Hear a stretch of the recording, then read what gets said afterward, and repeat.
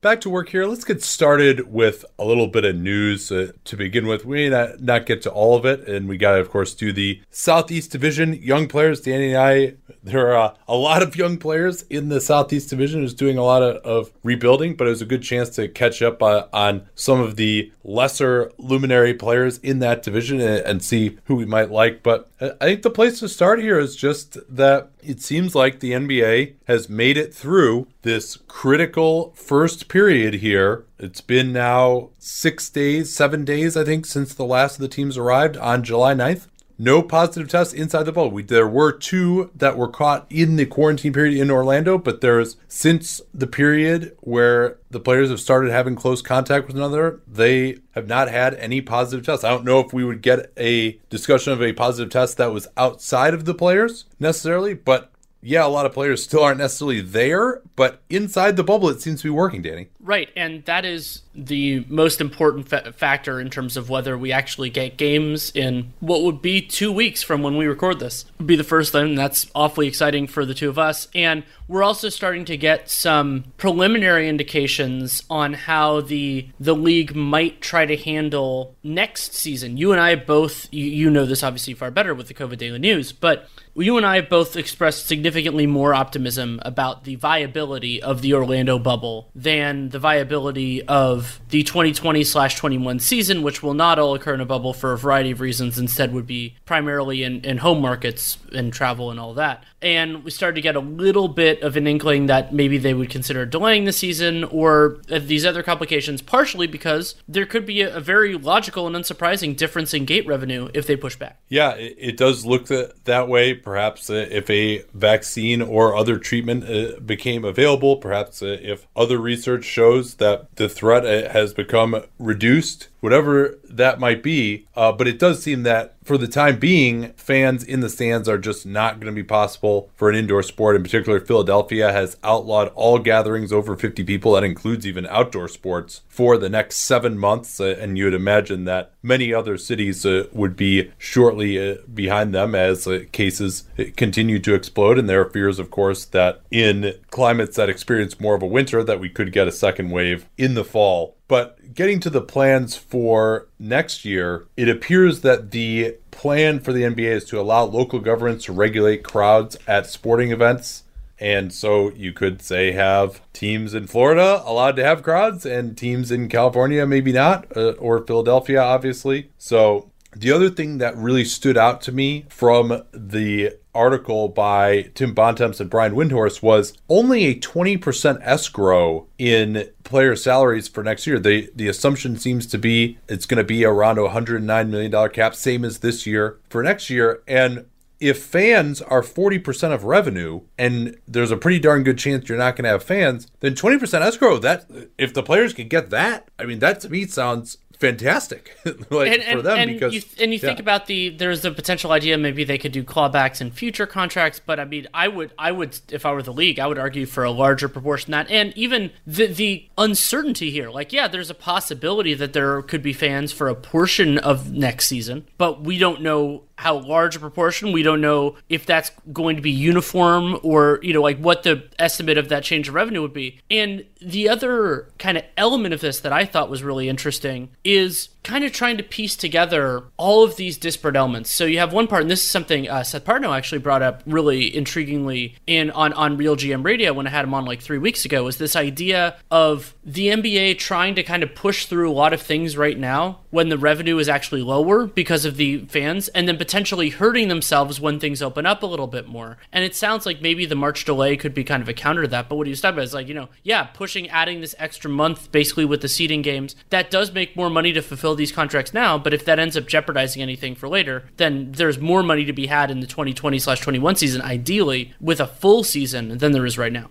Yeah, perhaps so. On the other hand, I mean, I think, bird in the hand is worth two in the bush as far as I'm concerned. This is a way that they know that they can, it looks like it's going to be safely. Those are the indications, at least early on. They know they can actually do this. They don't know that they'll be able to do next season if you'd be forcing players to either go into a bubble or just chance it, whether they're going to be responsible in their home markets. I think the pretty sorry record in just the number of players testing positive between June 22nd and July 7th, as they reported back to their home markets, is a pretty good indicator that players are not necessarily going to be able to be careful if they're left to their own devices in their home markets. So I'm glad that they did it this way. I think as we turn to the idea of next year, the NBA may again have to get creative, and it appears that according to Alex Silverman of Morning Consult, that they have 3 scenarios which call for the season to begin in December, run through July 2021 with some variability based on how COVID-19 is evolving.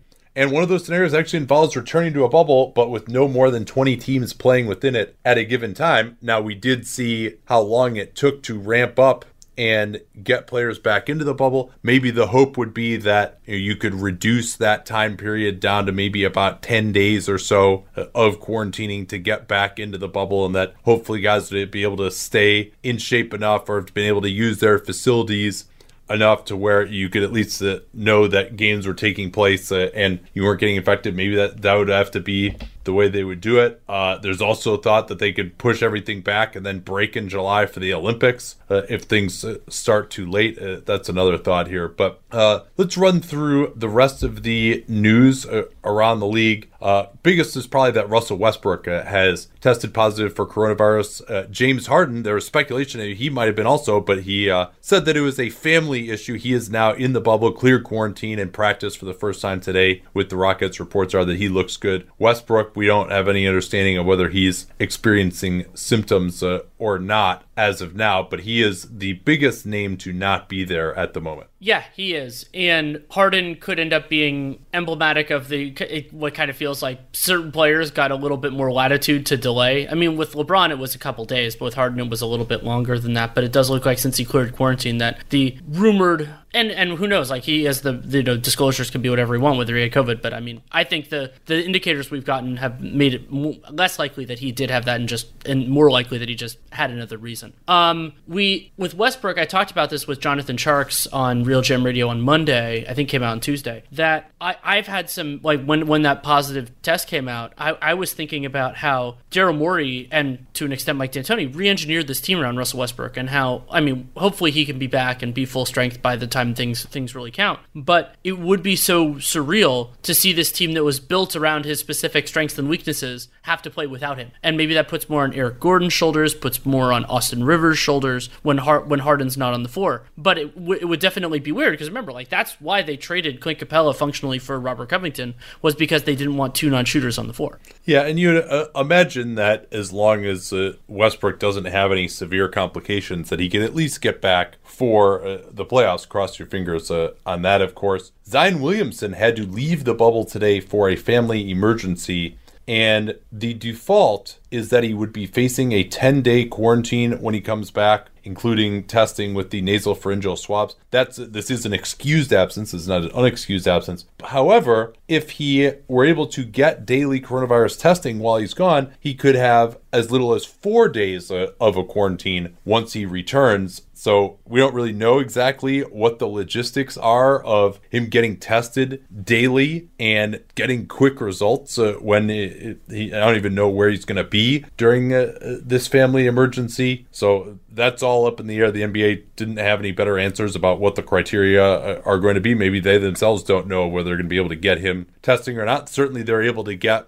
rapid testing for all these players in their home markets, but if he's going back home to South Carolina or something for a family emergency, it might be harder for them to get those logistics in place. Also worth noting that he was dealing with some cramping per Shams Charania. Supposedly wasn't a big deal as he was ramping up. But you'd have to imagine, Danny, that even if he comes back, he misses a few days, comes back, misses 4 days of this quarantine, especially because of his body and stuff, just from the missed times in terms of getting his conditioning up to ramp up for the season, that at a minimum he won't be playing his full minutes right when the season starts. That would be my expectation as well. And the unfortunate thing, as the NBA dealt with in the regular season as well, is that pinning some of your national television hopes and everything to Zion Williamson, while this is totally not his fault, like, there's just always uncertainty with everyone. And I'm not blaming, obviously, Zion for this at all. It's just, the league had this excitement, and justifiably so, because of how awesome he was when he played, put in the first game, and they can't fudge this to make sure that he's back on the court. Like, it's too important. Yeah, I mean, some of these TV executives might just be like flying with him to like personally deliver these coronavirus tests to him every day, because they definitely are going to want him back. And we want him back too, because we're going to be doing the NBA cast for opening night on Friday, July 30th. Sacramento really struggling with things right now. First off, Harrison Barnes announced that he is still out due to COVID-19. He said in a statement that he is mostly asymptomatic, which is not amazing. Again, you don't know exactly what those symptoms are, but if he's having any kind of shortness of breath or something, you would imagine that would impact him in his bid to return. And hopefully, obviously, the concerns are not any worse than that. And Alex Len, another who he pretty early on was identified as someone who had tested positive in that first round of testing. He apparently has yet to join the bubble in Sacramento as well. Then Rashawn Holmes crossed out of the bubble to pick up some delivery, and now he is on double secret probation, quarantine for 10 days in his room. He has to do the nasopharyngeal swab, and so this was definitely, he and Bruno Caboclo were kind of made examples of, you could say, during this period. But Holmes now, I mean, they gave him some exercise equipment in his room, but 10 days of just being in your room, that's really going to set him back just as far as being able to participate when things start. And now De'Aaron Fox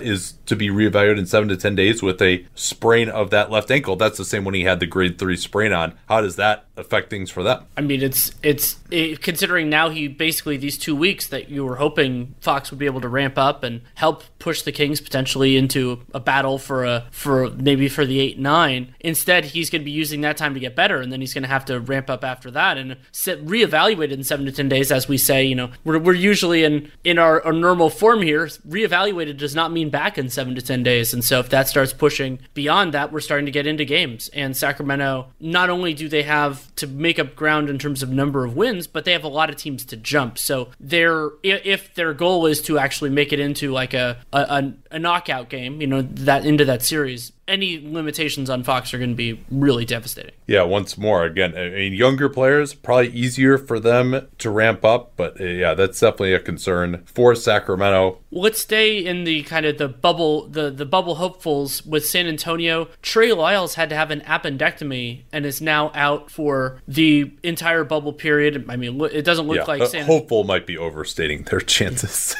at this point. Well, I mean, they still have hope, just not much. So that's going to be, it's not a devastating thing for them, but it is definitely a challenge considering. Well, they've got like one established big man on their roster now. I mean, Lyles, he was going to probably take the place of LaMarcus Aldridge and maybe start with Pirtle in the front court, and now that's not going to happen. And then they, so maybe I guess it'll be Rudy Gay and Pirtle. They can just start Marcus Morris or Davis Bertans. Oh, yeah.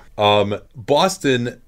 Kemba Walker was struggling with knee issues before the shutdown. Some speculated that part of that was just playing that whole Elam ending in the All-Star game. But he is now on a day-on, day-off plan as he tried to build up. He's been getting some soreness in his knee. He did say today, it's nothing, I'll be ready, blah, blah. But he's really having to take days off with really no activity at all. So again, with him ramping up, that's something to watch. Celtics are going to need him in their first round series, but that's still about a month away. Hopefully he can get there, and the Celtics relatively secure in that 3 spot. This certainly is probably a chance for Toronto to breathe a sigh of relief as well. There's some chance the Celtics could maybe catch them, but if Walker is going to be limited in the beginning, I think the Celtics are just going to take a very easy approach. Yeah, it's basically like the Raptors need to go 500 and the Celtics need to win out, and it's going to be harder to win out if there are any limitations for Kemba. What else we got here? Nikola Jokic he's in Orlando. He has been cleared from quarantine. I think, did he take the court on Thursday? I think he's either back or close to back now, finally. Yes, he's waiting on, or was waiting on physical testing, just some heart testing, but he has been cleared from the coronavirus. But Troy Daniels, who remember just signed with the Nuggets shortly before the shutdown, he said today that the team only has 8 to 10 players there. So 7 and 9 have yet to arrive. And Monte Morris, Michael Porter Jr., and Gary Harris are not there. So speculation is that they have the virus.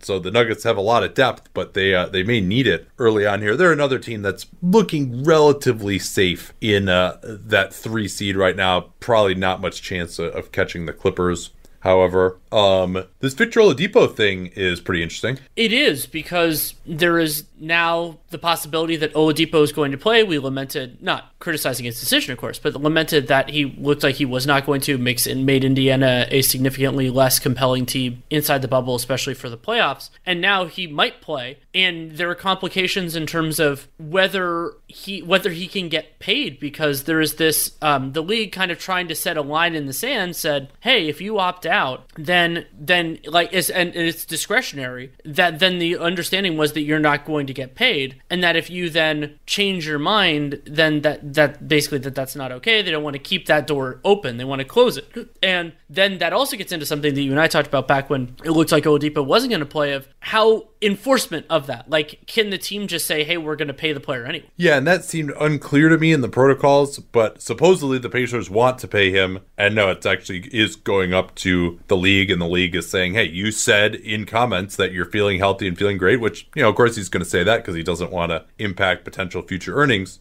But as it turns out, he's got about $3 million on the hook here. As it turns out, he's went down there, he's playing 5-on-5, and he said now, after saying that he wasn't going to play and making the announcement himself rather than through the team, that he's feeling good and he's got a decent chance to play. And supposedly the reports out of Pacers camp are that he's been among their best players, which would be important, because when he came back, he really was over-reliant on the three ball, wasn't hitting that incredibly well, and we didn't see the type of finishing that we did. We did see good stuff from him defensively, but we didn't see that same dynamism as a driver. The Miami Heat, it was reported that 2 rotation players, in addition to Derek Jones Jr., who has now returned, had tested positive for coronavirus, and Goran Dragic said that Bam Adebayo and Kendrick Nunn are not with the team, so those are likely the other 2 who tested positive. Just don't know what their situation is going to be as far as being able to get back. Hopefully they are not suffering from a ton of symptoms. Michael Kidd-Gilchrist has yet to join the Mavs in the bubble. No indications of whether that's COVID-related or not, but Rick Carlisle said we're working to get him here logistically, and we hope that it happens soon. Kidd-Gilchrist, remember, even a lot of people probably just forgot that he actually was on the Mavs. He signed there as a buyout candidate. And for Philly, Ben Simmons looks like he's going to start at power forward. Looks like Shake Milton is going to start at point guard. And Al Horford is still going to come off the bench. And everyone's saying that of course, looks amazing in camp. And the Nets saga continues in terms of their roster machinations. Oh boy, yeah. So Michael Beasley, who they signed as a replacement, he tested positive and was one of the people that was caught in quarantine. Remember, he was already going to have to serve a suspension inside the bubble because of previous conduct, and he will not return. So they signed Lance Thomas to replace Michael Beasley. Yeah, and Lance Thomas gives them a little bit of combo forward. He spent 3 kind of lost years with the Knicks, and I think he was out of basketball. I don't know if he played at all this year. Maybe he had like a cup of coffee somewhere. Sorry guys, it's been a while, and I'm not going to waste computer power Googling whether Lance Thomas played this year or not. I'm gonna guess that he didn't. Hopefully I would remember that. This is another win for the NBA's G League Select Pro pathway at Jonathan Kuminga, who is a top prospect for the 2021 draft, athletic wing. He will be joining that as well. Interesting that he only got $500K, whereas Jalen Green is reported to get as much as $1.2 million, and maybe that's because Green was the trendsetter, and also that was really before it seemed like we knew that COVID-19 would probably be affecting the college season. Kuminga actually reclassified to this year's high school class. So I guess he was class of 2021 top prospect in high school. So he's a different draft than Green and Cade Cunningham, etc. initially, but he was able to finish up high school, and now he will be in that G League Pro Pathway program as well. So very interested to see how that turns out, especially if there isn't a G League season. And then the last thing I want to talk about here is, we'll keep an eye on this, but there's 2 things that I think are going to be a big part of the finances in terms of BRI. One is whether NBA teams are able to get insurance for the impact of the virus. And I actually did a whole episode on the COVID pod with my mom, who's actually an insurance lawyer, talking about this very early on, just for all businesses. But the idea, basically, the Rockets are suing their insurer for business interruption after their claim for the coronavirus was denied. There's some interesting legal issues for this. We don't need to get into that. But if and there are many, many cases going on, not just in the basketball world, but just any business, of whether, in fact, business interruption insurance is covered. Worth noting that this is a different policy from what Wimbledon and the NCAA had, because those are specific event cancellation insurance, as opposed to this, where there's just a more common day-to-day business interruption. And so whether physical damage to property is required for that, or whether the virus can count as physical damage to property, that's probably the legal inquiry. But if all of these NBA teams can get insurance coverage for all these losses, that's going to be huge, obviously, for everyone's bottom line. And then does that count as part of BRI? Sure as hell would be arguing that it does if I'm the NBPA. And then the other aspect, too, that I think is key for finance that we don't know anything about is, are these NBA teams actually paying anything in terms of rent to their arenas? A lot of businesses have basically just stopped paying rent when they're closed down due to the coronavirus. And so are NBA teams able to get away with that to some degree? Are they having some of those rent obligations abrogated? That'll be very interesting to know in terms of what the losses are going to be as well. Same thing maybe with, debt service for a team like the Warriors that built their arena privately. So all that's going to be very interesting in terms of these negotiations that are going to have to happen within the next couple of months to set the stage for the 2021 season. Are we ready to move on to the Southeast? Oh, yeah, absolutely. Where do you want to start here with the Southeast Division? A lot of teams that have a lot of young players here that I'm eager to talk about. Yeah, let's start with the team that I think has the most young players that we want to talk about, and that is the Atlanta Hawks, headlined by Trae Young. This was his second year, his age 21 season. 30 points, 9.3 assists in 35 minutes a game, 24 PER, 60% true shooting on 35 usage, and then on top of that, using Basketball Reference's version of 45.6 assist percentage. And then one of the things that I think is a truly incredible Trae Young stat, he's shot 36% on 9.6 threes per 36 minutes, and 36%, the volume is incredible. But 70% of those are unassisted. And he made 34% of 7.7 pull-up threes per game. Yeah, that's a lot of pull-up threes. And it's enough that, that's not an unbelievable percentage, but that's enough that teams just completely change up their defense to guard him. They do not play him just with a normal drop coverage. There's a lot of double teaming at the point of attack, and Trae is a pretty good passer to get off the ball in those situations and set up his teammates. And then, I'd love to see him get more of these catch and shoot threes. He's been awesome in that situation, but that hasn't been the emphasis of their offense, and they don't really have anyone else to set him up either. Yeah, there are a couple different ways to do this. So Young shot 47% on catch and shoot threes this year, and a way I did this on the NBA's tracking data. Trae Young has the best catch and shoot efficiency of any high volume pull-up guy in the league. And so that, two different skills, but it makes sense that Trae's great there. And another way of putting that is synergy. What synergy classifies as catch and shoot were only 8.3% of Trae Young's possessions, but he did 1.4 points per possession, 1.38 if you want to be stingy. That's one of the best scoring averages in the entire league on those shots. And he's very good on pull-ups, but they're just less efficient. He's about a point per possession on pull-ups, which is fantastic. But it's a point per possession versus 1.38. Yeah, and I thought that note that you had about where he fits in among the guys that attempted 5+ pull-up threes per game was really interesting as well. Sure. So there were 8 guys that attempted 5 or more pull-up threes per game, and Trae Young was actually 7th of those 8 in three-point percentage on those shots. He was ahead of only Luka. Luka's at about 32%, so doing that. But for point of comparison, Trae Young 33.5, Harden at 35%, Devontae Graham at 34%, and then Damian Lillard, I believe, was the gold standard at 40% on pull-up threes, which is just ridiculous. Yeah, absolutely. And those are very difficult shots, but those, there are, like you said, 8 players in the NBA who take that. That is a very rare skill to be able to get off that many three-pointers off the dribble. Trae had an incredible end to last season where he averaged, I think, 24 and 10 starting in about February. And the thought was, oh man, what if he could be this player over an entire season? And in fact, he turned into a much better player even than that.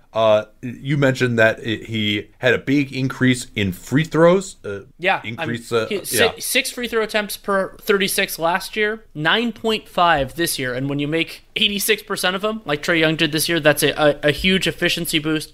And so Trey, he did do better from three. He took more threes per 36 and went from 32% to 36%. But you look at those kind of foundational things, BS foul drawing, as you like to call it, getting to the basket a little. He didn't get to the basket more, but I think some of those converted into free throw attempts. But he also just shot so many more threes that when you look at, so like on Basketball Reference, you look at the proportion of shots. You have to also remember that. Like, that's kind of where some of these trade-offs go.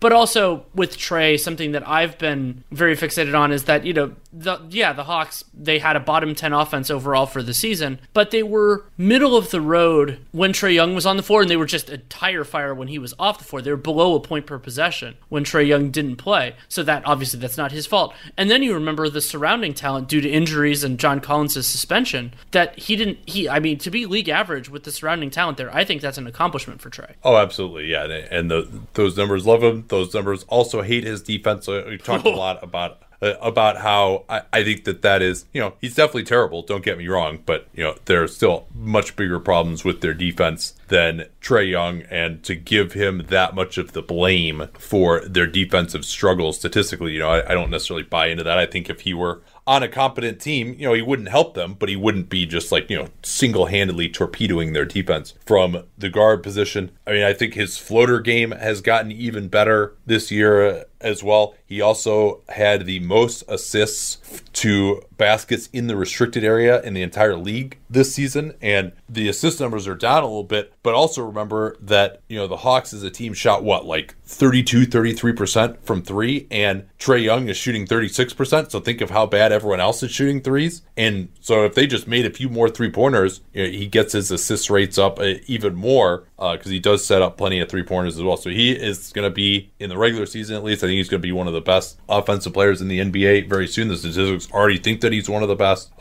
What's your development grade for him? 9. I mean, he didn't really get much better on defense, so I can't give him a 10. Yeah, I mean, and he started the All-Star game. I'm not sure I would have had him starting the All-Star game, but he definitely was a deserving All-Star. Well, Trae this year. So if we want to use the on-off stats. Number 2 in offensive RPM behind Giannis. Number 3 in offensive PIPM behind Luka and James Harden. I mean, what else could you ask? I mean, this was his age 21 season. Yeah, I really think that people don't understand how good he is because he's on a losing team, and they don't understand how bad the rest of these Hawks were. John Collins. Collins is age 22 season. Remember that he is extension eligible after this season, which is a complicated thing. I've talked about that with Chris Kirschner, actually, of The Athletic, earlier in the hiatus. 21.6 points, 10 rebounds, and 1.6 blocks in 33 minutes per game. But remember, Collins only played in 41 games due to his suspension. 23.5 PER, 66% true shooting on about 23% usage. And importantly, for the idea of Collins as a power forward, we've talked about that more, focusing on his defense rather than his offense, which I think is the reason why Travis Schlenk brought in Capella and Dedmon. But Collins shot 40% on 3.9 threes per 36 this year, which is both the highest rate and the highest percentage of his career. Yeah, now one of the things I like about him so much is that he can either roll to the basket or he can pop out for a three. But yeah, if he's going to be playing more four, that's really critical. And he looks very comfortable out there as well. I mean, he is still not really creating much of his own offense, but as a play finisher, he has been outstanding. So he's a very difficult player to value. Certainly, I think, when you look at some of these crazy numbers, 66% true shooting and 24 PER and great rebounder, great finishing, I do think that really overstates where he is. I'm very interested to see how his extension negotiations progress for that reason. I focused in a little bit more on his defense because I think we have a pretty good understanding of what he did offensively. I did think he took a step forward defensively this year, in particular as an off-ball help defender to make a few more plays at the rim. Part of that is because he had played a little bit more center than he had in past years. But, he's still, I think, a negative defensively. His pick-and-roll defense in a conventional style, which, I think he's going to have to do a lot of still, even at the four. He's not a natural switch guy. He just really rarely was active, rarely in a stance. my analogy was that if you remember like early basketball video games when you'd be controlling someone on defense, but they didn't really know how to like animate someone getting into a stance and sliding yet. So you would move the joystick around and it looked like they were just kind of like walking or like running upright to like get places on defense. And it's like, that's kind of what he looks like when he's defending. Unless he's like on the ball out on the perimeter, he really doesn't get into any kind of a stance at all. He did actually have pretty decent numbers as a switch guy, and I thought he had some okay possessions there. So maybe he could be a little bit better than I'm giving him credit for as a defender in space as a 4. But then also your other problem is to be a guy who's going to crash into the paint and then close out to the 3-point line. You also don't have a ton of confidence that his motor revs high enough to really do that. And that's where we've seen guys, these more traditional power forwards, Domantas Sabonis, another example, struggle to get out to the 3-point line as well to guard against guys who can shoot it from out there. So definitely steps forward for him. I'd give him like a solid 6 in terms of his development rating, but just because of the type of player he is, it's just, he definitely is getting much better at the things that he's better at, and he's able to make a few more plays at the rim defensively than in past years, but you really wonder about how he fits in on a high-level organization, and also how much he benefits from playing with Trae Young. Yeah, Collins feels to me, and we've made this, I think of, though Collins is way better than Marvin Bagley, it just came up in Bagley's section of like, they're more floor raisers than ceiling raisers, but Collins is young. This is his age 22 season. He can improve at the things he's bad at as opposed to improving at the things he's good at, and that will help a lot. But let's move on to Cam Reddish, number 10 overall pick. Remember, the haul that the Hawks gave up to the Pelicans to move up to number 4 did not include the number 10 pick where they drafted Cam Reddish. Started down, ended up doing better later on, but didn't get the full season, so the sample so the whole overall looks worse. 10.5 points, 3.7 rebounds in about 27 minutes per game. Started a little bit over half of his games. 9 PER, 50% true shooting on 19% usage. And I just wanted to have both these in there. 33% on 5.8 threes per 36 overall. He did shoot 37% from December on, but it all counts. Absolutely, it does. And for the first 2.5 months of the season, he may have been the worst rotation player in the NBA. He and DeAndre Hunter playing a bunch together, it really torpedoed a lot of the Hawks season. Kevin Huerter missed time early on as well. That was difficult for them. And you mentioned 37% from December on from 3, and he was really torrid over his last 15 games where he was well over 40% from 3, and also really had it going from the mid-range. He does more off the dribble as a pick-and-roll guy than you might expect, and I watched some of his clips from that last 15 games or so, and he was shooting it with a lot more confidence, even taking some deep threes off the dribble when the defense went under. That mid-ranger off the dribble looked pretty good. He definitely has a very solid handle for his size. Big problem for him overall was finishing at the rim offensively. Even during his good stretch, he was still only 56% at the rim in those last 15 games, and around the basket in the half court, 45%. So he's a good but not great athlete. He really struggled to finish at Duke as well. He has one move where he'll go to his left and can take off from his left foot and finish with his left hand. But other than that, it really looks ugly for him as a finisher. He'll try these finesse finishes. He'll lose control of the ball. He's not really able to seek out contact. He's got to slow down a lot on some of these drives where he gets in the lane and needs to just either make plays for other people. There's just so many plays where the big is in position and Reddish just jumps right into his body, and you're not going to get a foul on that. NBA bigs are too good at verticality, so he's got to just come up with some kind of another plan, and slowing down, I think, can help that to either let him see shooters more or get into more of a Euro step package type of game or draw some fouls, because he's just out of control on a lot of these drives, and it has some very ugly results. Well, and I think Reddish is the kind of the end game with him when you think about players who have a little bit of ball skills but aren't good enough to be an initiator on a good team, is that he probably ends up using that as you said, like driving closeouts, more as a 2 dribbles and a good decision. He can do more than that, and I'm excited about that. He can do more than that, but scaling it down a little bit, I think, could help, and obviously getting stronger will make a difference with Reddish as well. Though I don't think he's ever going to be great finishing around the basket, knowing what we know right now. Yeah, I mean, that is one of the things that does get much, much better among young players. We're going to hit on a couple in this episode who really have gotten much, much better as finishers. I think I feel better about him. I got a question for you. Would you rather have Cam Reddish or RJ Barrett going forward? Reddish. I think. Agreed. I like his defense more. And I think that Reddish's game is more conducive to being a complementary player than Barrett. And I don't think Barrett's chances of being a lead guy are high enough to justify that disparity. Yeah. And now, these last 15 games or so, that's a big reason why we're talking about Reddish. And I do think he's got a little bit more juice. Is he going to be their second perimeter guy next to Trae Young?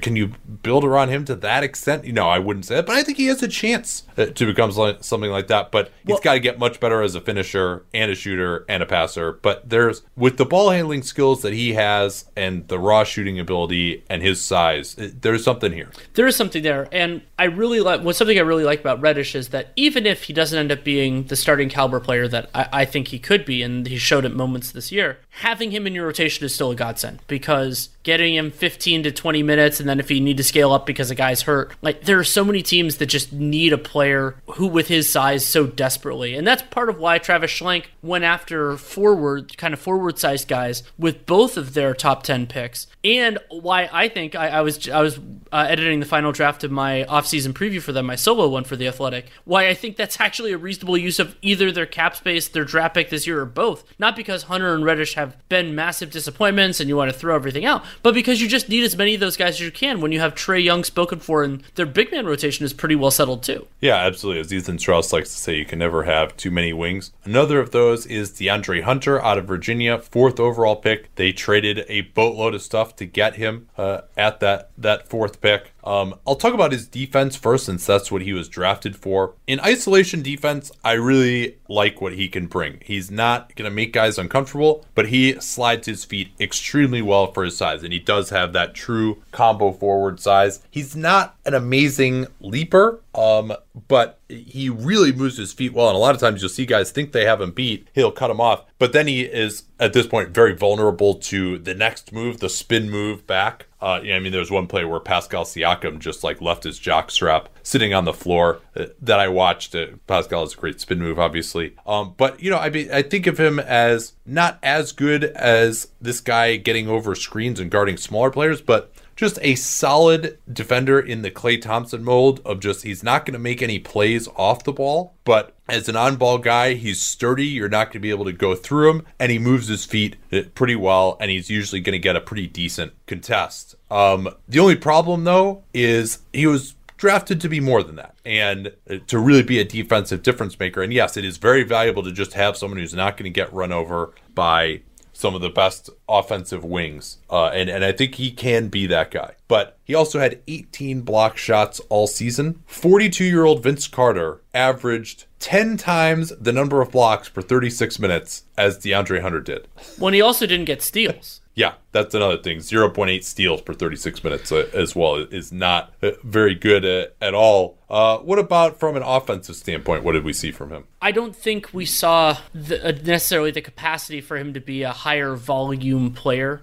There were some moments in preseason that we got a little bit excited. Hunter had the ball in his hands more than we expected, but the overall arc, partially you play with Trae Young. DeAndre Hunter started 62 games, played a lot of his minutes with Trae. That just leaves less creation opportunities for other guys, but also Hunter's not as good as Trae Young at doing that, so it's not a big deal. 9 PER, 52% true shooting on 17.5 usage. That's below kind of the 20% threshold if you want to think about that, dividing the 5 positions equally. He did shoot fine on threes, 36% on 5.4 per 36. You'd like to see the frequency a little bit higher, but the percentage there. But the other concern, 45% for DeAndre Hunter on 2-pointers. 59% in the restricted area, but only 30% on floaters. And worth noting, getting back to that playmaking from preseason, 44% of Hunter's 2-pointers were unassisted. Yeah, I think that's something that eventually kind of needs to be cut out. Like a lot of young players, I think they were encouraging him to explore the studio space. They did only really have one guy who was a quality option as a dribbler, and guys like Reddish and Herter and Hunter were really the secondary playmakers, and all of them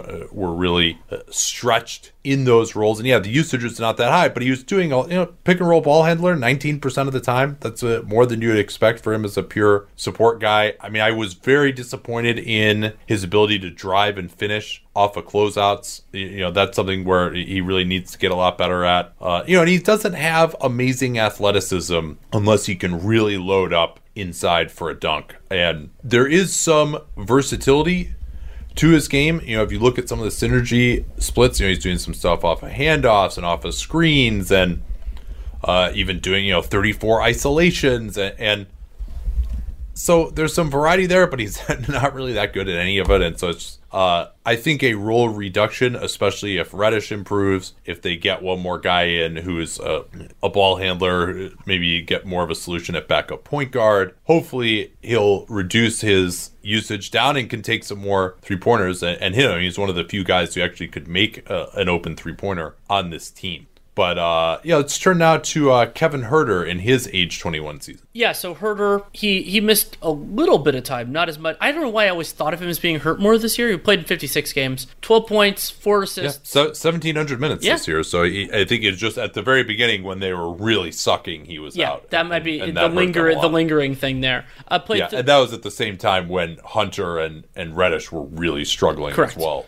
So Huerter played 31 minutes per game, 11.5 PER, 55% true shooting, which is about league average, on 17 usage. So again, below that 20 threshold, 17.5 assist percentage, Basketball References version, 38% on about 7 threes per 36 minutes, frequency and success rate about the same as his rookie year, still not getting to the basket, still not getting to the free throw line, and that's part of what makes it hard for Huerter to be more efficient, even though he's a very capable shooter. Yeah, he is, and I thought his shooting didn't take a huge step forward this year, just in terms of watching, like his shooting off the dribble in particular is a little weird. Like he kind of has to bring it up way in front of his body and then reset it. It's not like a smooth, compact motion, in particular off the dribble. I think he's still an excellent spot up option to be sure. He also just had to play some point guard with some of their issues this year too, which he's got some ball handling ability, but he looked a little awkward trying to bring the ball up at almost 6'8". He does have some passing ability. In particular, he throws some nice full court passes in transition. I like that a lot.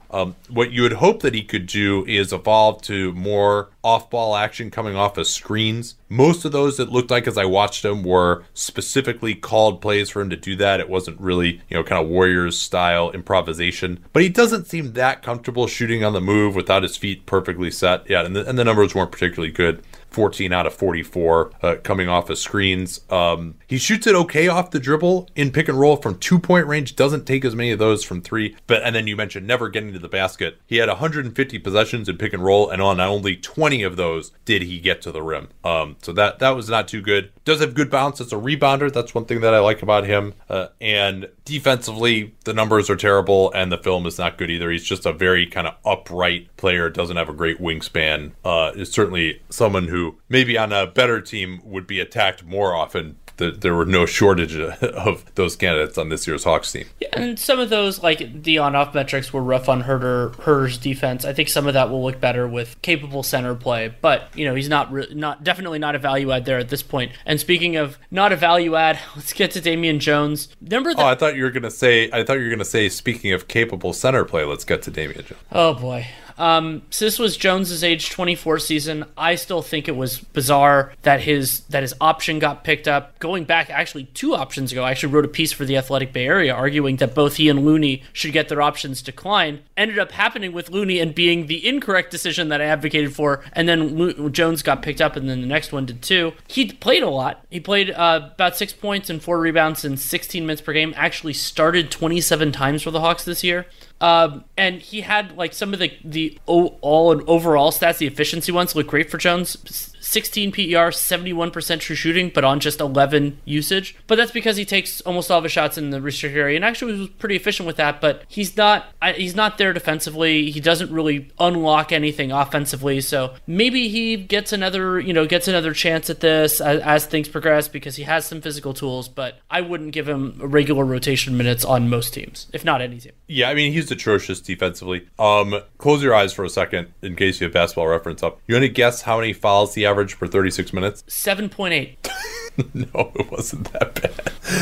6.0 fouls per 36 minutes, which is the exact number of fouls that you get for a full game. Yeah. So Jones, he actually even tried to take a couple of corner threes. I mean, he can dunk right around the rim. That's really his only skill. And as a pick and roll defender, he is really just lost in space, terrible help instincts, and fouled like crazy. I mean, they've been working on verticality with him for a long time, and he hasn't really been able to avoid fouling.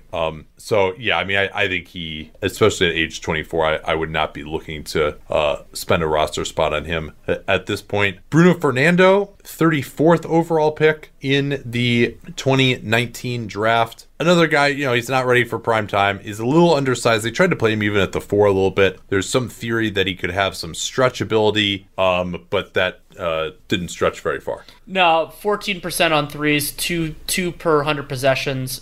But the reason Fernando was below, he's a 54% true shooting, was also partially because only 58% of his shots were in the restricted area. And for a guy who didn't really make a ton of perimeter shots, that's pretty rough. And he only made 30% of floaters this year. I think that could improve for Fernando. And it is kind of funny, like the on-off stats liked his defense more than I did from the eye test, but I think some of that is just how abysmal the some of the groups that the Hawks had out there in comparison.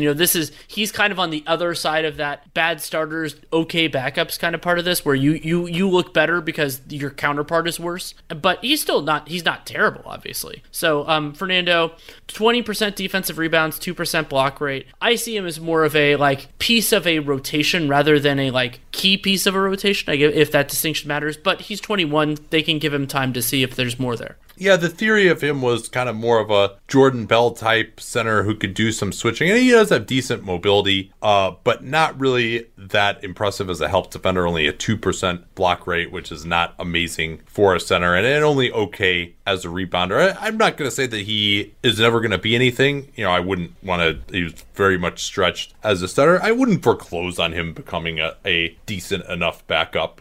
Clearly wasn't ready as of this point. Brandon Goodwin, who was on a two-way, I think did they sign him to a full deal? I believe so. That's a question I'm actually willing to look up and answer. They did. Oh, even better if you're willing to look it up and answer. He is, per Eric Pincus, his salary is only $100,000 guaranteed for next season. So that they have some time, but it's a minimum contract for next year. Yeah, so Goodwin, the numbers on him are terrible. Again, but as I watched him, I didn't think that he was that bad. He has some pretty decent athleticism. He's not a great shooter, but he'll take them. He got up 7.3 threes per 36 minutes.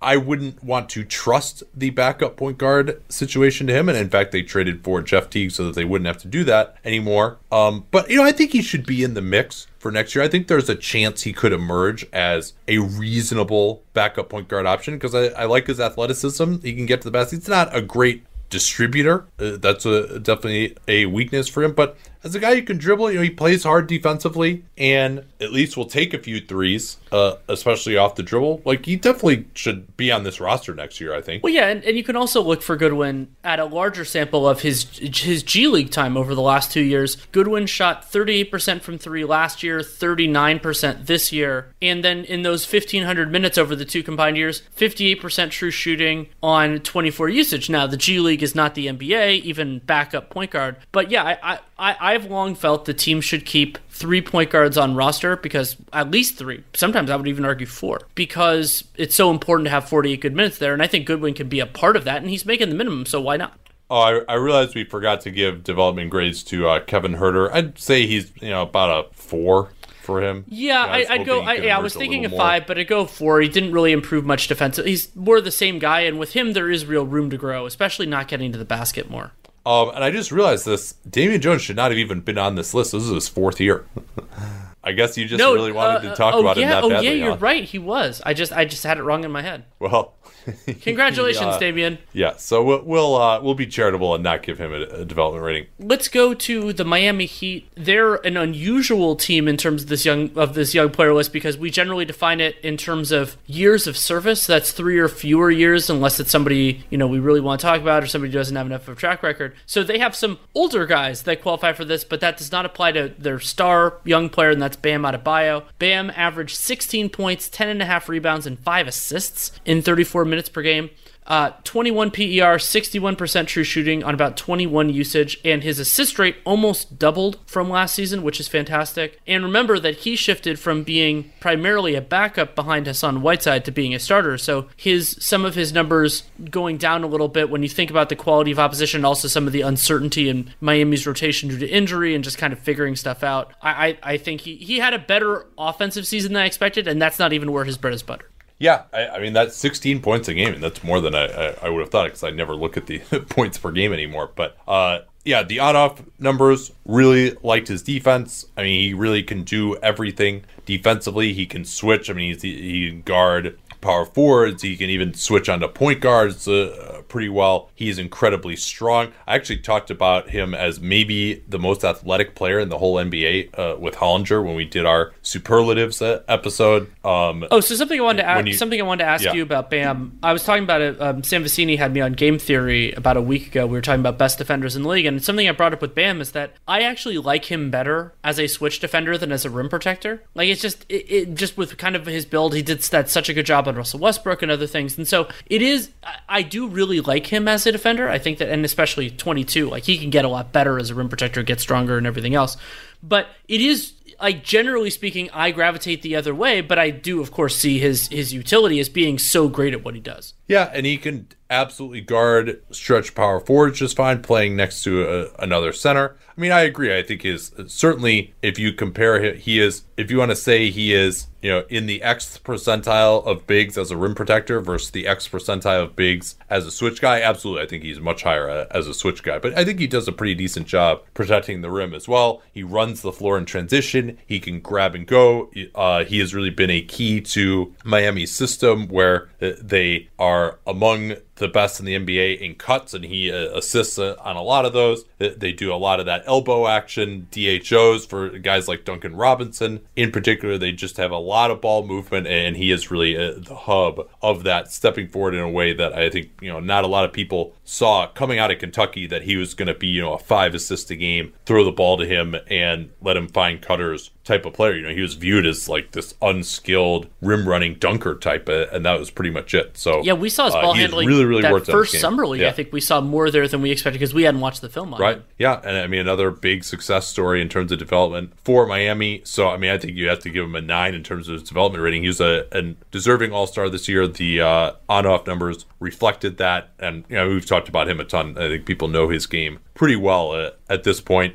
Let's turn to Tyler Hero and his age 20 season. Shooting guard out of Kentucky. In the pre-draft process, was well known for having a pretty short wingspan. He famously said that he wasn't aware that his wingspan was so short, and he just tries to make plays defensively. And defensively, yes, he does try hard. He plays bigger than that wingspan. He's feisty, pretty good endurance and effort level. But there's always going to be a ceiling on that. He really, at best, is going to be a 2-position defender, might be a little slow of foot to keep up with point guards. So you look at him mostly guarding shooting guards, and that potentially could be a problem as you're talking about a Heat team that has some real aspirations in the playoffs over the next few years. The top line numbers for Hero: 53% true shooting, 11.4 PER, rarely gets to the foul line.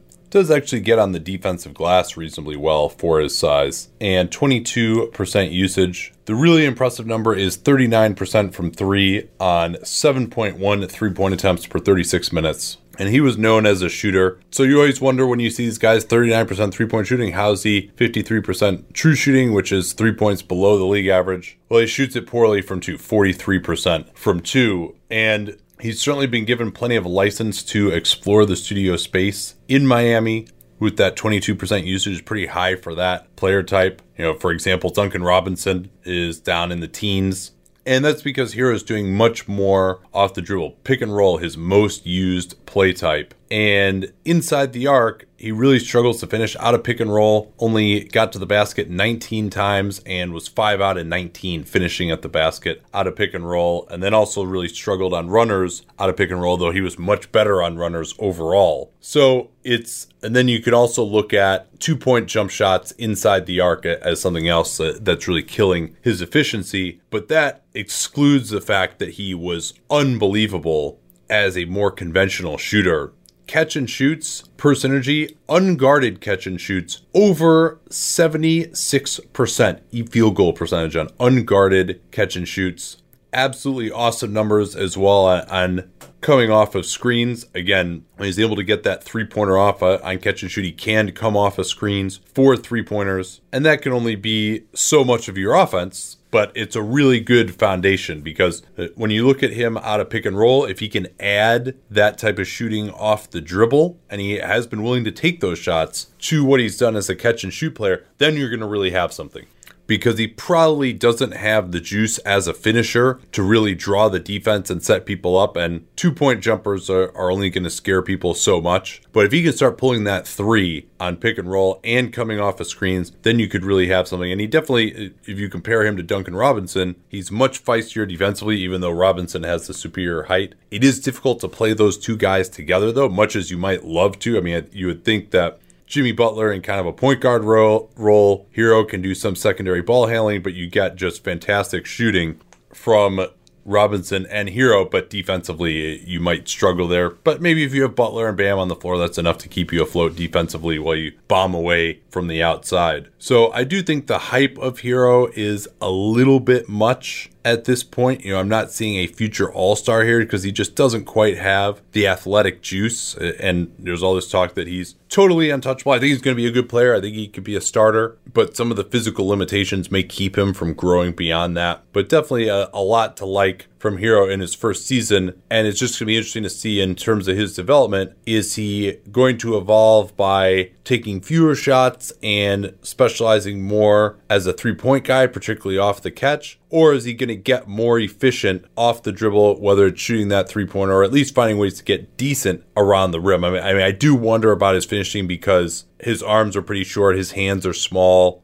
Some of it is just the typical rookie decision-making where he's just going into guys where he's got no chance, and he'll get out of that. But he doesn't have a ton of craft to just kind of go as fast as he can to the rim and hope that he beats the defense there. So he's got a lot more development to do if he's going to fulfill some of his offensive potential. But at a minimum, he's going to be, I think, an excellent shooter for a long time for this team. And then Duncan Robinson, who I don't think we can give him a development rating because he really didn't play at all in the NBA last year. But he's come right in as a starter, and I'm not going to call him the best shooter in the league because he's not taking those tough off the dribble attempts the way some guys are. But as an off-ball shooter, with the demise of Klay Thompson and Steph Curry this year, he might have been the best. And JJ Redick not getting quite as much time. He might be the best off-ball shooter in the NBA. Yeah, to use Synergy's version of the stat, Duncan Robinson, 1.36 points per possession on 425 catch-and-shoot possessions. So that's ridiculous. That's 95th percentile the way Synergy does it. And Duncan Robinson overall, 45% on 10 threes per 36 minutes. That is more threes per 36 minutes than Trae Young, which is pretty incredible. But still, Robinson, 12.8 PER because his usage is so low. His usage was actually about 16%, even though he had 68% true shooting, and because he doesn't do a whole lot else. He's not grabbing a ton of rebounders, not assisting, not doing anything else, but has a ton of gravity as a shooter, of course. Oh, yeah. I mean, and when you look at 10 threes per 36 minutes, when you consider that he doesn't have the option like a lot of these guys do of just running a pick and roll and calling his own number, this is all off the ball stuff. And yeah,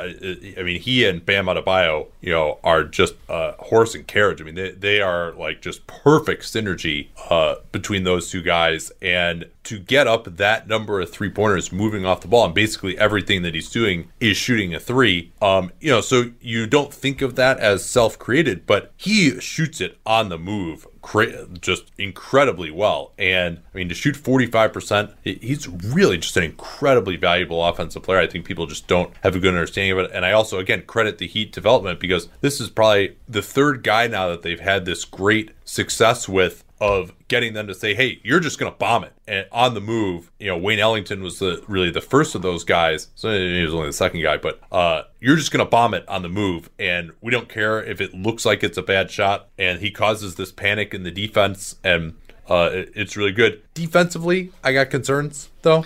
Yeah, I mean, it's interesting that the on-off stats like Duncan Robinson's defense, and that this might come up in the bubble, that I think there are ways to attack him. He seems so limited. And remember, like, as a regular season defender, teams rarely change their strategy. They kind of do what they're going to do. But yeah, but I mean, point made, though, there were games where teams really did make a point of going at him. True. It shows you how and, you know, Miami doesn't have a lot of other weak links, so that's part of it, too. But, no, I mean, I think he's going to have a target on his chest for sure. I agree. So we'll have to keep an eye and how, but the value of having a player who defenses have to keep track of even when they don't have the ball in their hands, that it can just put a lot of stress on that, and it makes life easier on their shot creators. And that shot creator group includes Kendrick Nunn, another one of those. I mean, he's not as much a development success story as much as an identification one, because Kendrick Nunn was available to every team as a G League player towards the end of last season, and the Heat picked him up and gave him money for the 19-20 season, and I believe and the 2020/21 season. And Nunn responded, starting 62 games and averaging 15.6 points, 3.4 assists, with league average true shooting on 24 usage. And so to go from the G League to that is really impressive. Yeah, it is.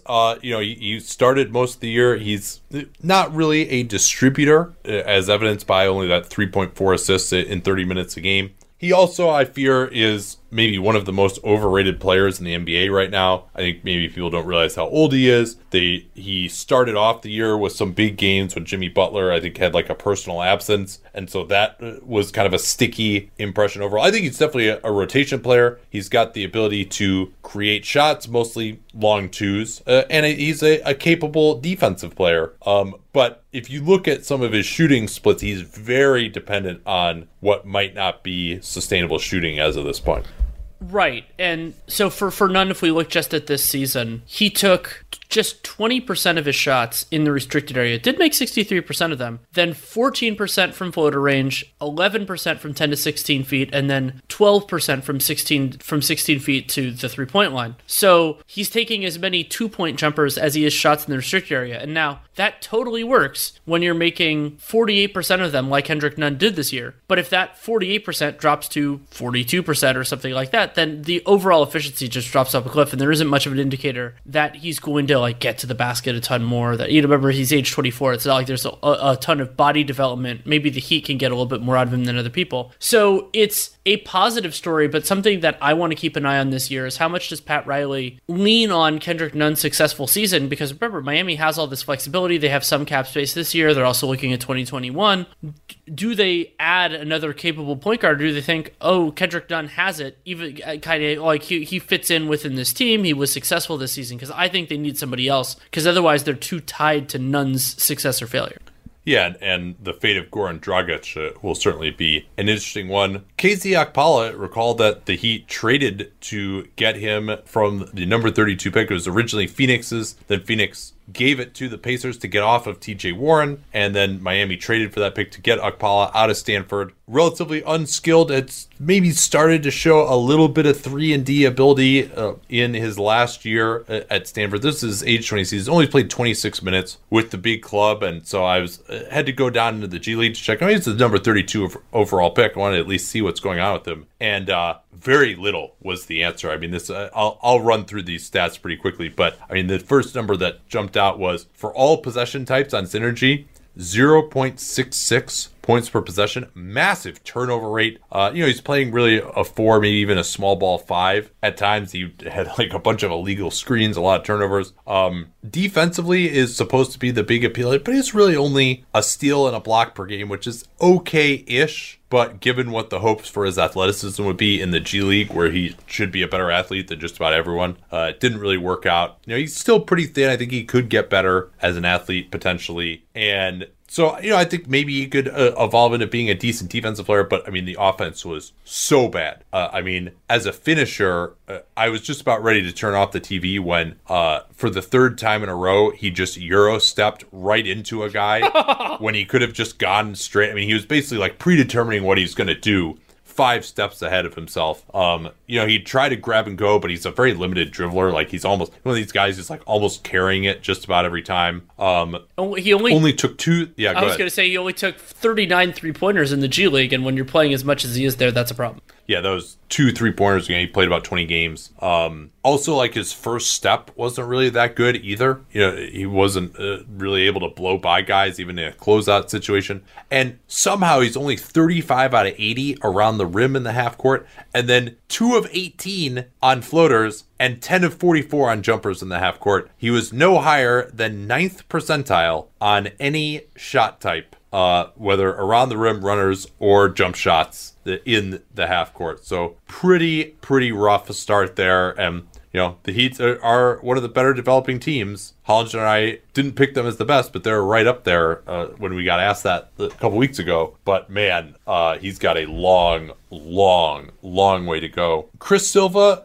we can talk about briefly here. Do you have anything to say on him, or I can just give a quick summary? I like the energy he plays with. We saw him with the big club a little bit, and I like him. I don't know if he's good enough to pencil him in for 10 to 15 minutes a game as a big man. There's the supply there is just so ridiculous right now. But I like having him on roster. We talked about this a little bit with Juan Toscano Anderson back in the Pacific Division because he just plays so damn hard. Yeah, that's a great point. He's definitely one of the hardest playing bigs. He's undersized, but doesn't quite have that truly elite level of springs. If you wanted to compare him to like a Norvell Pell for the Sixers, right? Like, he doesn't have that type of size or shot blocking ability. He will just fight like crazy on the offensive glass. I would think of him as kind of maybe like an undersized Thomas Bryant. That maybe that's more of a good comp for him. I think Bryant's offensive tools are better. Oh yeah, for sure. I mean, in part because Bryant has a better shooting ability. I mean,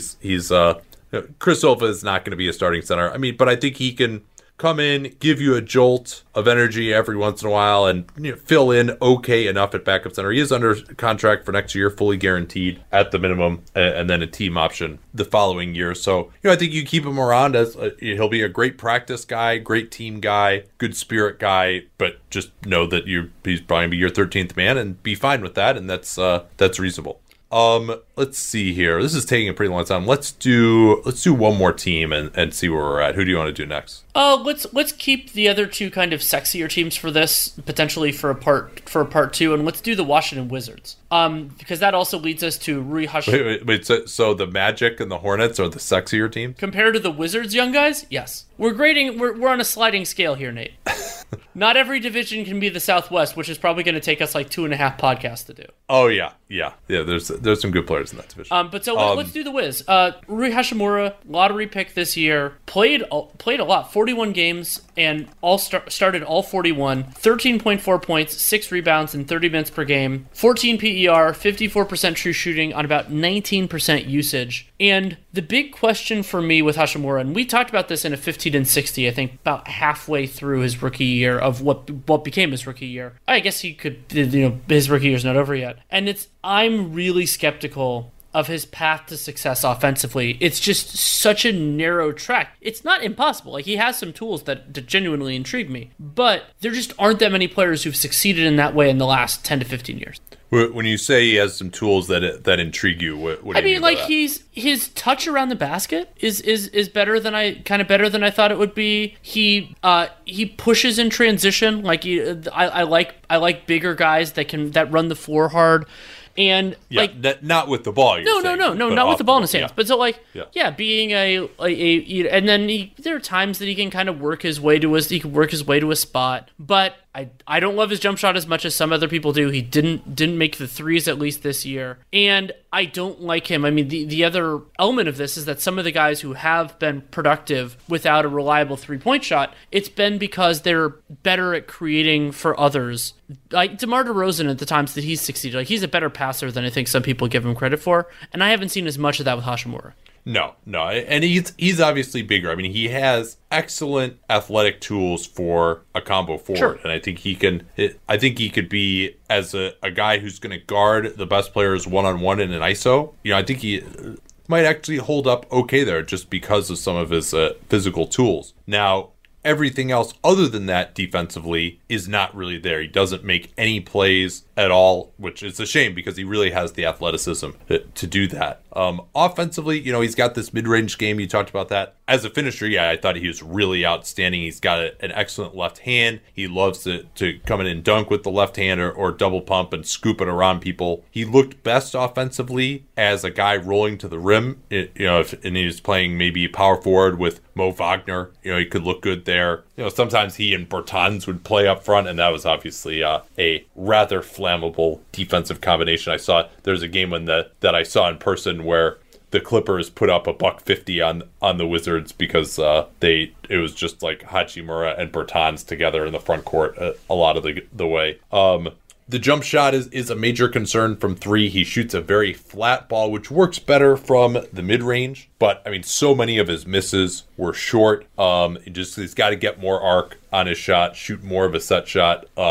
He took as many jumpers off the dribble, basically, as catch and shoots. Yeah, that surprised me as well. Yeah, so, he's not taking that many threes, right? 2.2 threes per 36. Maybe a little better from the corner. Again, with that low arc, it's a little easier to shoot it from closer. Just doesn't have a ton of feel either. He's just, came late to the game, and he's got a one-track mind. He's not able to create for anyone else out in the mid-range. Very, very limited passer. If he does dribble it in transition, he's got his head down. He's not really going to be a grab-and-go guy. He's got to just run the floor instead. So, he put up some big scoring games on occasion, particularly on this Wizards team, which was a really good offensive team.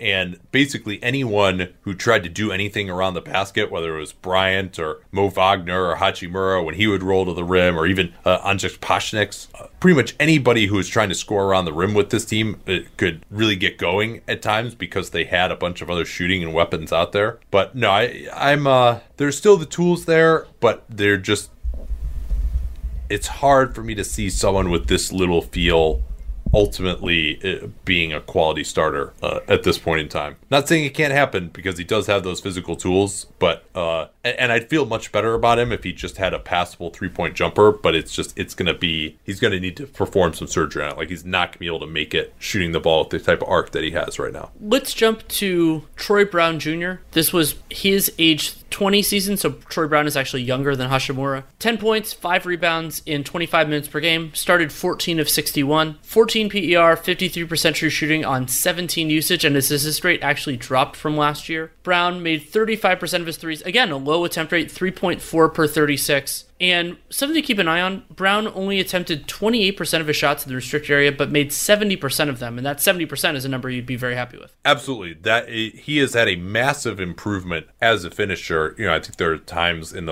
his rookie season when he was shooting, around 50% at the rim. And I was surprised to see that number when I saw him early this season because he does have a nice feel for finishing. He can move the ball around, use the rim to protect himself. And he makes some finishes where you see him and you're like, oh, the big's in position. How's he going to make this? And you're like, oh, no, he figured out a way to do it. So that's something that's really nice to see from him. Other than that, though, I do wonder, even on the offensive end, before you even get to defense, just what his role will be. Do you see that for him as well? I do. And one of those, we brought up, Hachimura having some more shots off the dribble to catch and shoot. Troy Brown, using synergy splits, 105 catch and shoot possessions, 100 shots off the dribble. And he wasn't great at those shots off the dribble. I don't think that, there were times that they were trying to make that happen. The Wizards were trying to kind of figure out where their offensive generation was going to come from. They had all these other factors but having dribblers and passers at times was a weak point for them. And so I think he can scale that down, but I also don't think Brown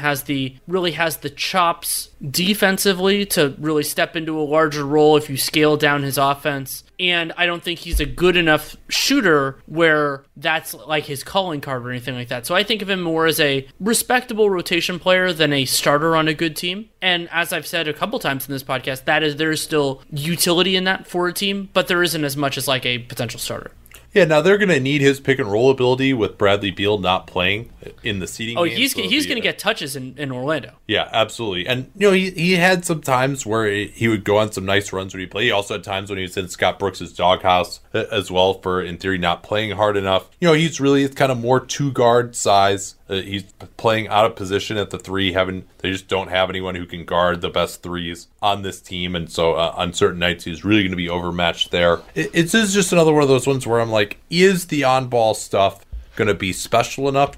Could he maybe evolve into an Evan Fournier level of pick and roll player, a secondary pick and roll player? Maybe that's possible. The three's got to continue to get better. I mean, his shot doesn't look bad. It just has never really gone in for him at a crazy rate. He did get up to 35% this year, but then very low number of attempts for a guy who's really a natural shooting guard. 3.4 threes per 36 minutes. And then the other thing you have to remember too is the offensive stats for all these guys are going to be really inflated just because of the way this team played and their personnel, and they were just so skewed towards offense that it's just a good ecosystem to look really good offensively, but that's because they're just not playing any good defensive players except like Jan Mahinmi every once in a while. So you kind of take some of these stats with a grain of salt. We'll get to a few other examples of that here as well. Yeah, and so I don't think that's as much we saw Troy Brown's finishing in other ways, but it's being able to get to the basket, get some clean mid-range looks, and just the level of attention. But let's get to Thomas Bryant. He still qualifies because this was his age 22 season and his third season. He got cut by the Lakers and then claimed off waivers and then became a starter and got a new contract all before, while still being eligible for this. Bryant, in his second year as a starter, averaged 12 points and 7 rebounds in 24 minutes per game. He started 28 of 38 games that he played in. 20 PER, 66% true shooting on just 18 usage. Well, 18 usage is actually pretty high. Yeah, for a big. I guess that's true. That's true. Yeah, as a non-ball handler, you're right. Yeah, and one thing that he does do is he'll run the floor hard. I thought really all of their bigs, you could throw Hachimura in here, Mo Wagner, like those guys really ran the floor and helped them get out in transition. And he is a pretty solid finisher despite not having a ton of explosion. 1.56 points per possession around the basket in the half court. That's 98th percentile. Really, really good. Now, he only takes 43% of his shots in the restricted area, though he has those crazy good numbers there.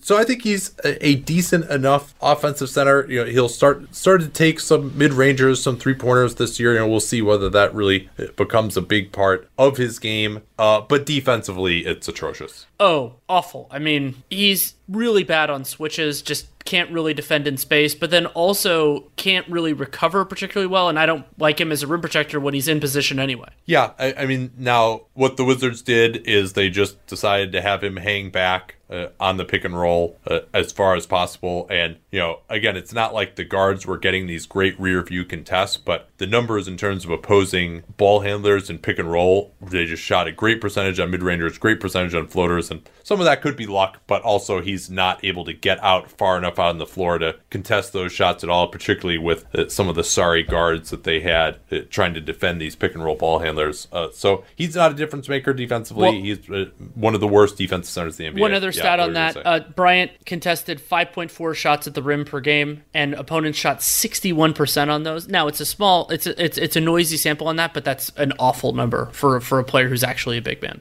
Well, in particular because of the style that they're playing, right? If you're just hanging out under the rim and they're shooting 61% on you, like that's not good, right? Like if it's one thing if you're out like on the floor Wendell all the time, Carter, let's say, where Wendell Carter was out there a lot more, his percentage was around the same, but it's not an equal comparison. Yeah, and now obviously you have to be close enough to him to get counted in this stat, but he's in theory just sitting there waiting for him, and he still isn't able to have that much of an effect. Isaac Bonga in his age 20 season came over from the Lakers, basically just got him for free as they needed to facilitate the Anthony Davis trade. What were the top line stats for him? Bonga started 41 games out of the 58 he played in, 5 points, 3 rebounds, about 18 minutes per game, 11 PER, 63% true shooting on just 10% usage. There, the just is warranted.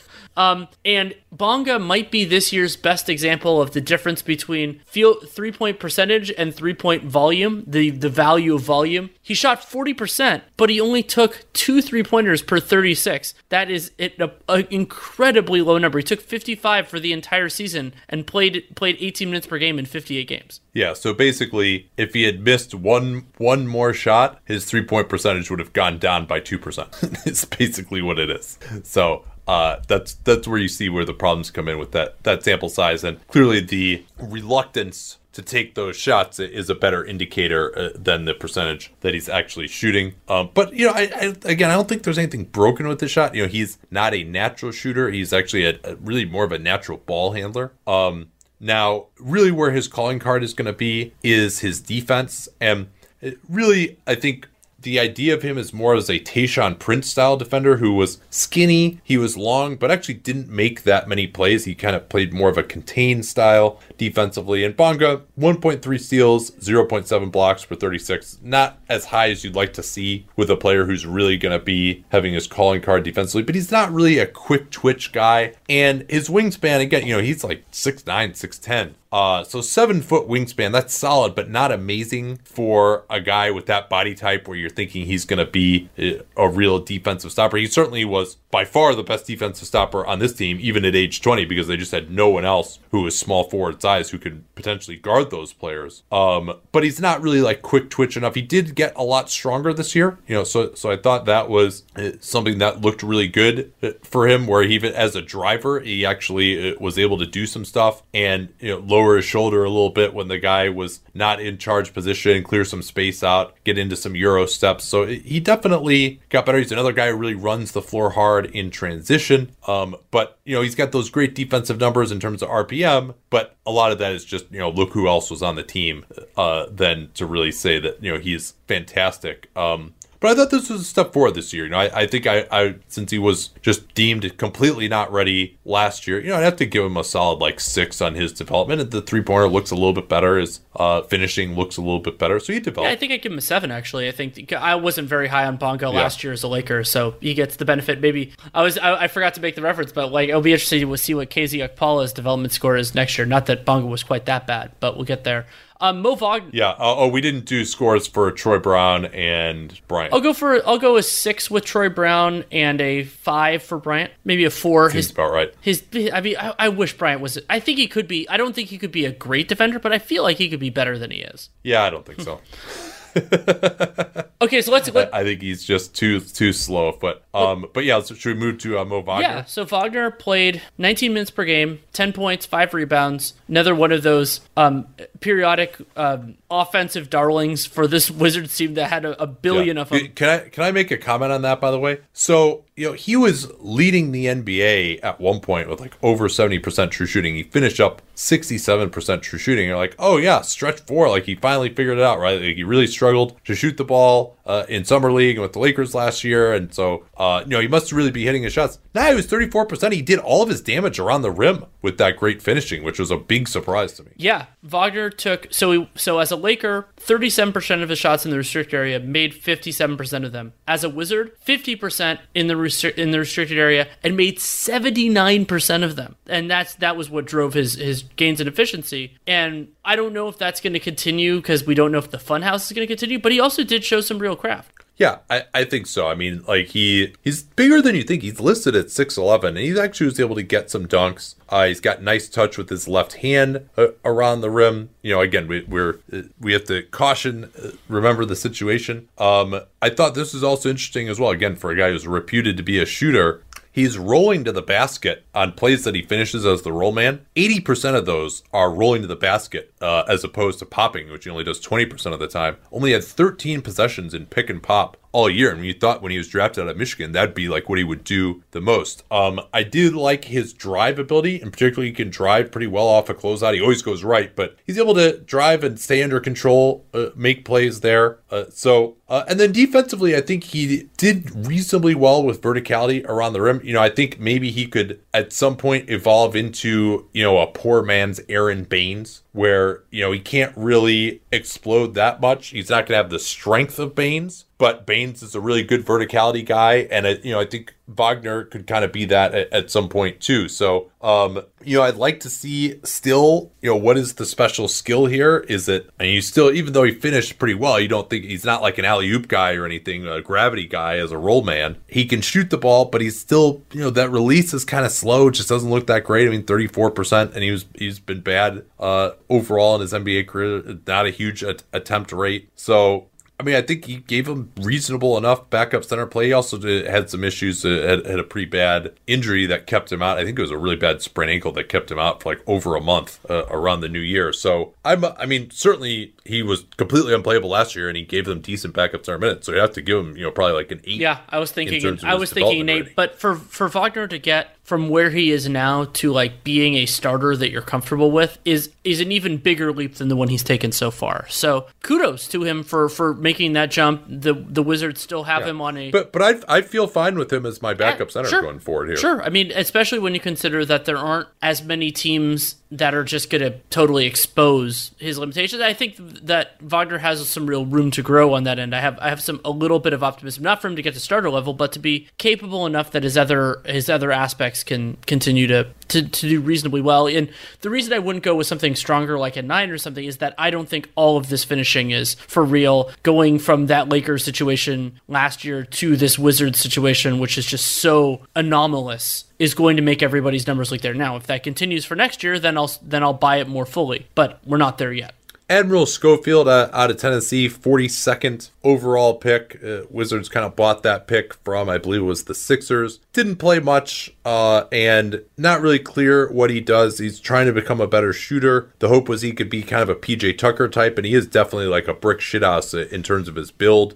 But the feet are not that quick. And maybe if he can improve his technique defensively, get a little quicker, and also make some threes, there could be some hope there, but didn't really see much from him. And this is his age 22 season as well. And also in his age 22 season this year was our old friend Jerome Robinson, who the Wiz targeted to take him off the hands of the Clippers and save them a bunch of luxury tax money. But the numbers were a struggle. They were. So Robinson played 55 games combined, Clippers and Wizards, averaged 4 points in about 14 minutes per game. And these will sound a little bit like Jacob Evans. 6 PER, 44% true shooting on about 15% usage. And remember, Robinson, a big part of the appeal coming out of Boston College was him as a potential shooter. 30% from 3 on just 5 threes per 36 minutes. Tried to do a little bit more with the ball in his hands. I don't particularly like that part. Every once in a while he'll show a flash, like he did that a couple times on the Clippers, but not enough for... I was never high on him, and I continue to not be high on him, and especially for players that have guard size that aren't defensively versatile, that basically have to have the jump shot. They need everything to work, and so far it hasn't for Robinson.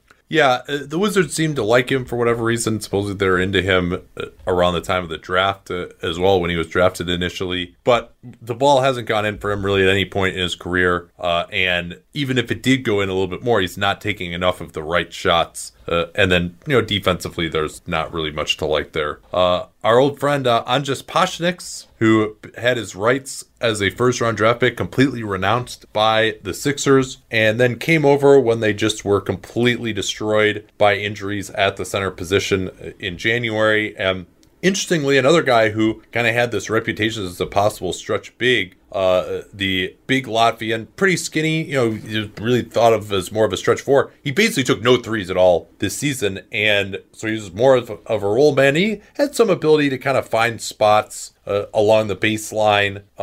He liked to get to a floater a little bit as the roll man. He wasn't as good of a finisher as some of the other guys that they had, and his strength is an issue, defense overall is an issue. I mean, he performed better than expected, but also not someone that I'm looking at to be a part of a rotation going forward. Right, For me, having a third center, it's really, there are two different theories. One is they're a gap filler, so if the starter or the backup, especially if they have an injury history, you don't worry about playing them 10 to 15 minutes per game. The other is the upside play, where maybe 2 years from now, they could be a lot better than they are right now. And remember, Pašnieks this was his age 24 season, and the Wizards did give him a little bit of guaranteed money for next year, $250K.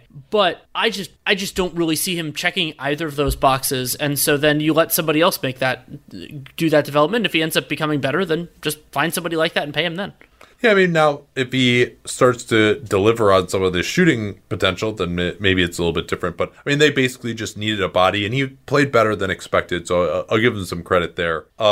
Jerome Robinson development rating, God, we're really way all over the place. Probably means it's time to end the show soon. But, yeah, his development rating, I mean, probably like a 2. Yeah. Maybe even a 1. I'll give him a 2. Yeah. Garrison Matthews, by contrast, on a two-way. This is age 23 season.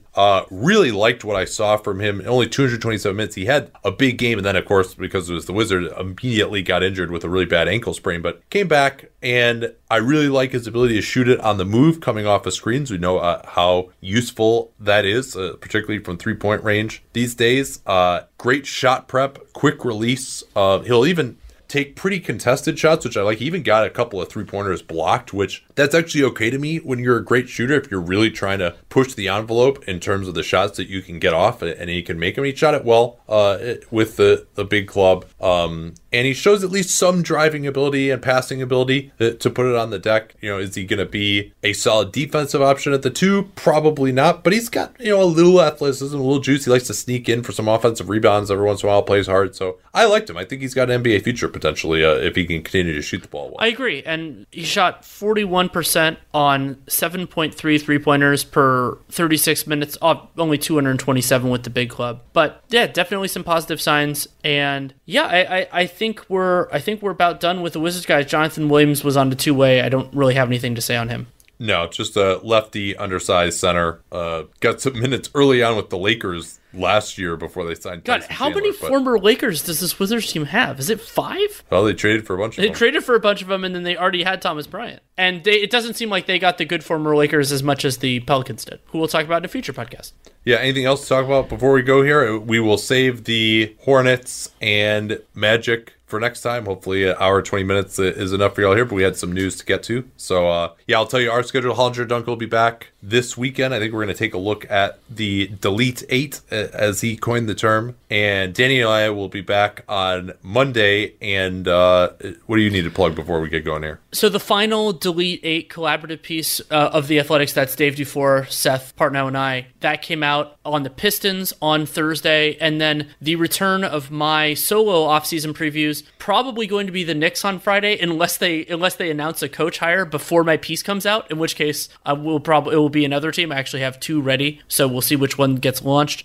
And then also I was on the Nerder She Wrote podcast with Dave, Seth, and Mo talking about the Delete 8 stuff and the bubble, which was fun. And if you haven't listened to it yet, I did Real Jam Radio this week with Jonathan Charks. We talked Westbrook and the Rockets, the Mavericks, and the playoff series that we're most interested in. So yeah, there's a lot of stuff you can listen to. And as you said, Dunked On will be back in a few days.